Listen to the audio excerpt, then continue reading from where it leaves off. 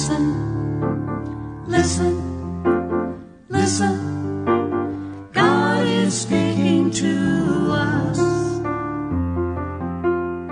Kairos-Milwaukie United Church of Christ presents Show Us, the sermon by the Reverend Jeanne Randall-Bodman, presented on Sunday, June 9th, 2019. Last week, we ended our worship with an old-timey kind of hymn, one that some of us grew up singing and loving. I remember the deep sense of peace and belonging I felt when I first sang and first loved it. Blessed assurance, Jesus is mine. That line can still work a bit of its old magic on me, still make me want to sing out with gusto. But I wonder now what assurance I was looking for when I first learned that song. I wonder if I was uncertain that Jesus was for me, or if I felt that his being mine meant that some of us had the corner on Jesus and he was ours alone. It is still dear to me, but it's more complicated now, that line.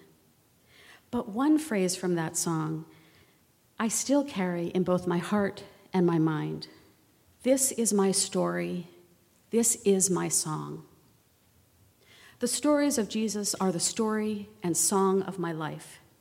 They are woven into the stories of my ancestors and every week and day and hour of my present life. Even when I doubt or argue with God, even when I am skeptical, it is these stories of God's life with humanity that I am in dialogue with. This is my story. This is my song. It gives shape to my life and a language for asking the larger questions about what it means to be human, about why we are here, and how we should live. Many of us here today have been participating in one congregation or another for years and years, some of us our whole lives. We grew up in churches, and we know the ins and outs of the world that is church, the language of the church, its music, the seasons of the church year with their different moods. For some of us, just walking into a certain kind of church building, redolent of candles and flowers, perhaps incense, can make us lower our guard, our shoulders relax, we are at ease, safe space. But imagine, if you will, that you've never been in church or any sacred space at any time in your whole life. Maybe you weren't interested, maybe you felt excluded. But up until now, your entire life of Sunday mornings was spent with a New York Times crossword puzzle and a pile of croissants. You decide one Sunday morning to accompany your newly widowed aunt to her church. You're there early because your aunt is always early everywhere. And you're standing awkwardly in the lobby while she is hugging and being hugged by a seemingly endless stream of people.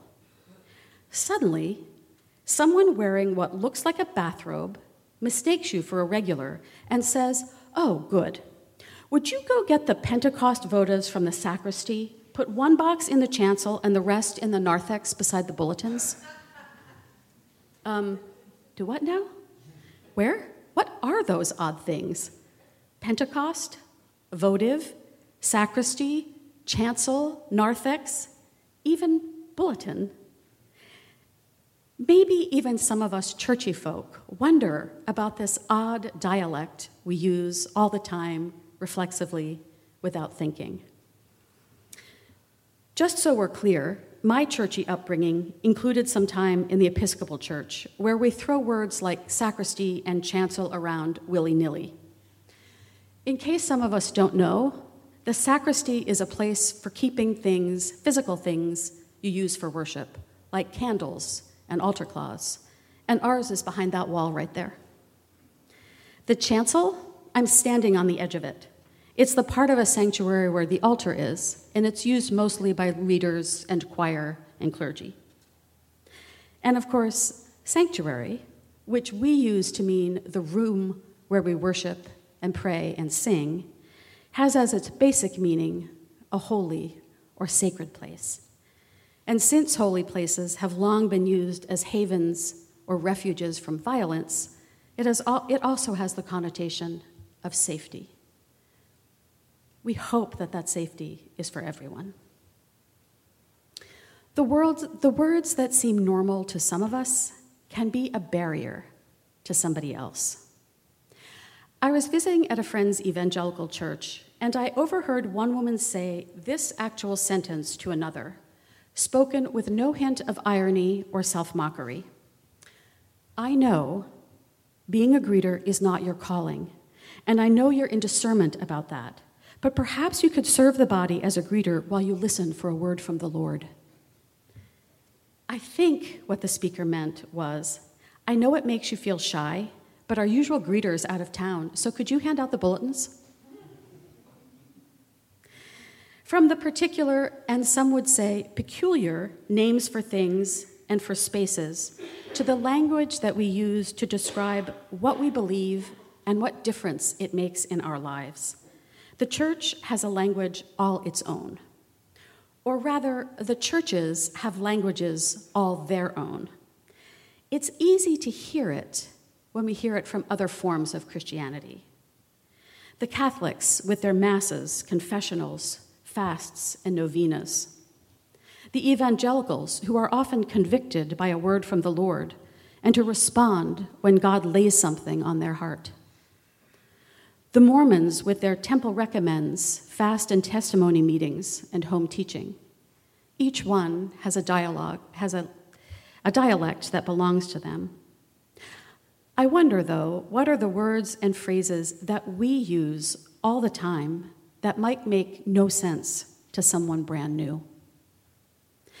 I wonder what words and phrases you have heard from this pulpit or from someone down the pew from you that has made you think to yourself, I think I know what that means, but I wish I was sure.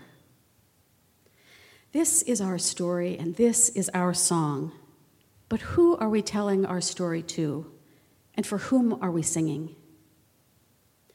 Today's scripture reading recalls the moment when the disciples were in Jerusalem for Pentecost, Shavuot, that festival that celebrated both the first fruits as well as the ancient story of the people receiving the law at Mount Sinai, when God reestablished and clearly marked God's relationship with the people.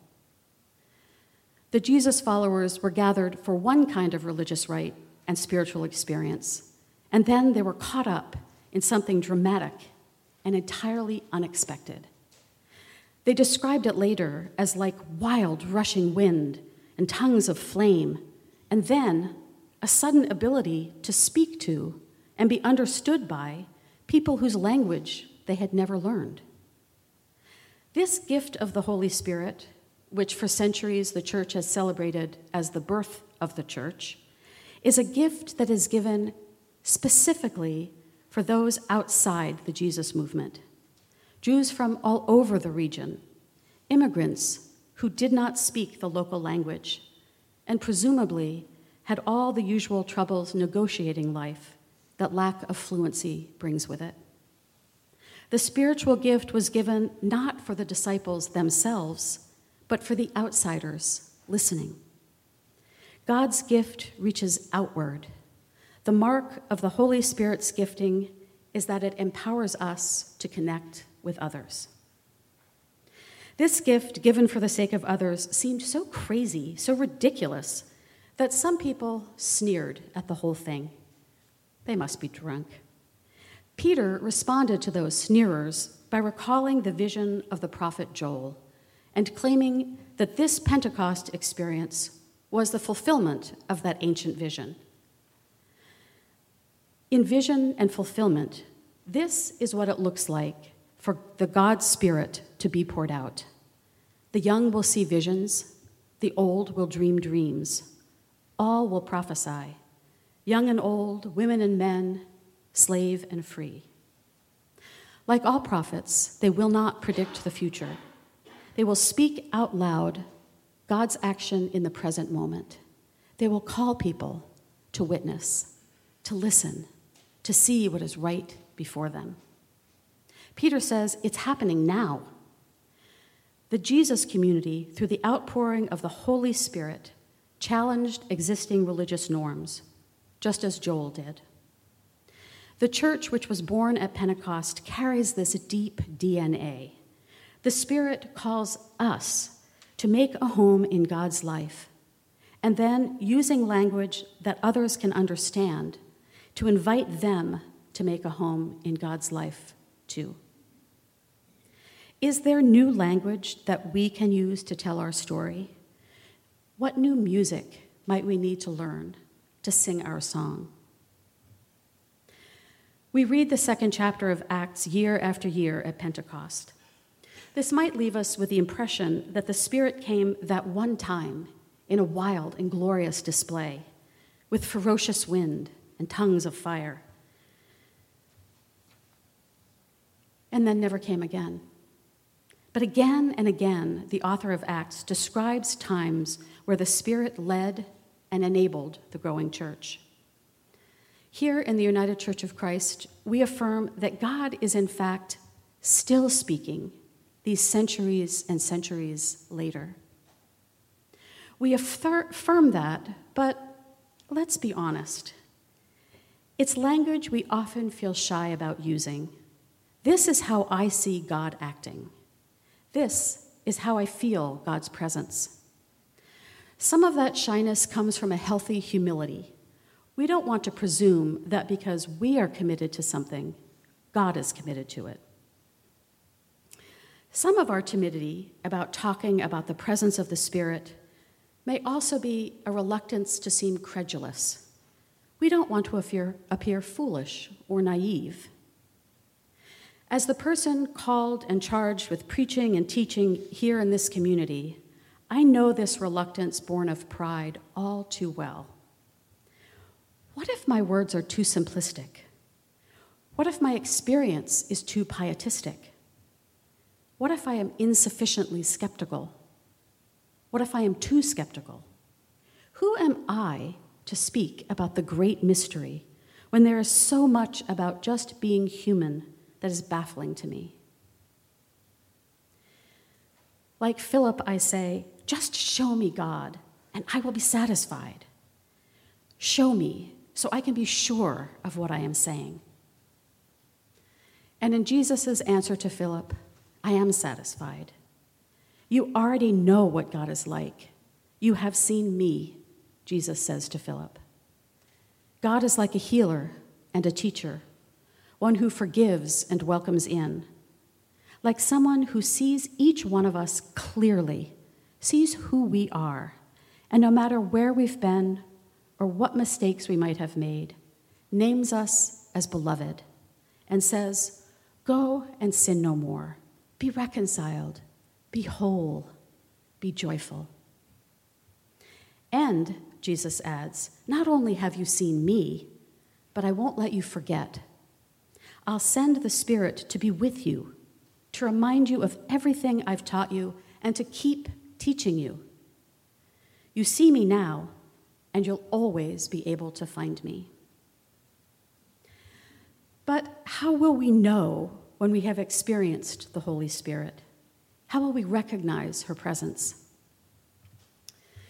Reverend Barbara Brown Taylor asked this question in a sermon included in her beautiful book, Home by Another Way. She writes, "On the whole, I find there are a lot of people in the world who say that they have never encountered God as Creator, Son, or Holy Spirit. But when they start talking about their lives, it seems pretty clear to me that they have. They just did not know what to call the experience. They did not have a name for it, so they wrote it off to coincidence or ESP or hormones. And maybe that is all it was for them. Each of us, of course, has the right to name our own experience. But just in case you have had some things happen to you that you do not have a name for, I want to suggest some ways I believe the Holy Spirit acts." She continues, "One famous way is to give people a sense of new beginning. Say you have been in a bad mood for the last year. It seems as if all you are doing is moving bricks from one pile to another. At work, at home, in your sleep, just moving bricks until you do not care whether it is day or night. Then one of those nights, while you are lying awake in your bed, you hear one bird singing outside. Just one. Why is that bird singing in the middle of the night, you wonder? And then you realize it is not the middle of the night anymore. It is the edge of morning.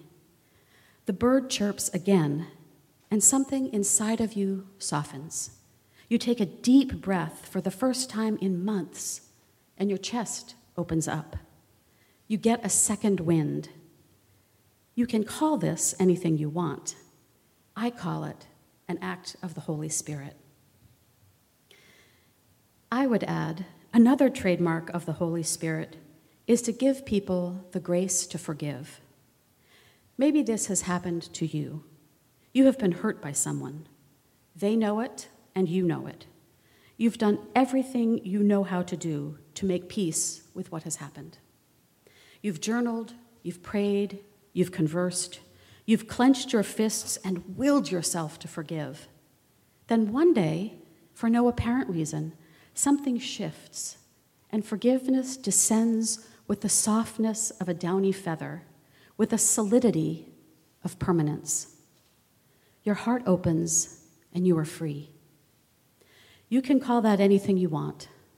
I call it an act of the Holy Spirit. Once you get the hang of it, the evidence is easier and easier to spot. Whenever you find yourself speaking with eloquence you know you don't have, or offering forgiveness you did not feel ready to offer, whenever you find yourself taking risks you thought you did not have the courage to take, or reaching out to someone you had intended to walk away from, you can be pretty sure that you are learning about the gospel of the Holy Spirit. And more than that, you are taking part in it, breathing in and breathing out, taking God into you and giving God back to the world again with some of you attached. Take a breath. Just keep breathing. This is God's moment-to-moment gift to us. We can call it air, or we can call it Holy Spirit. It counts on us to warm it up, to share with it our lives.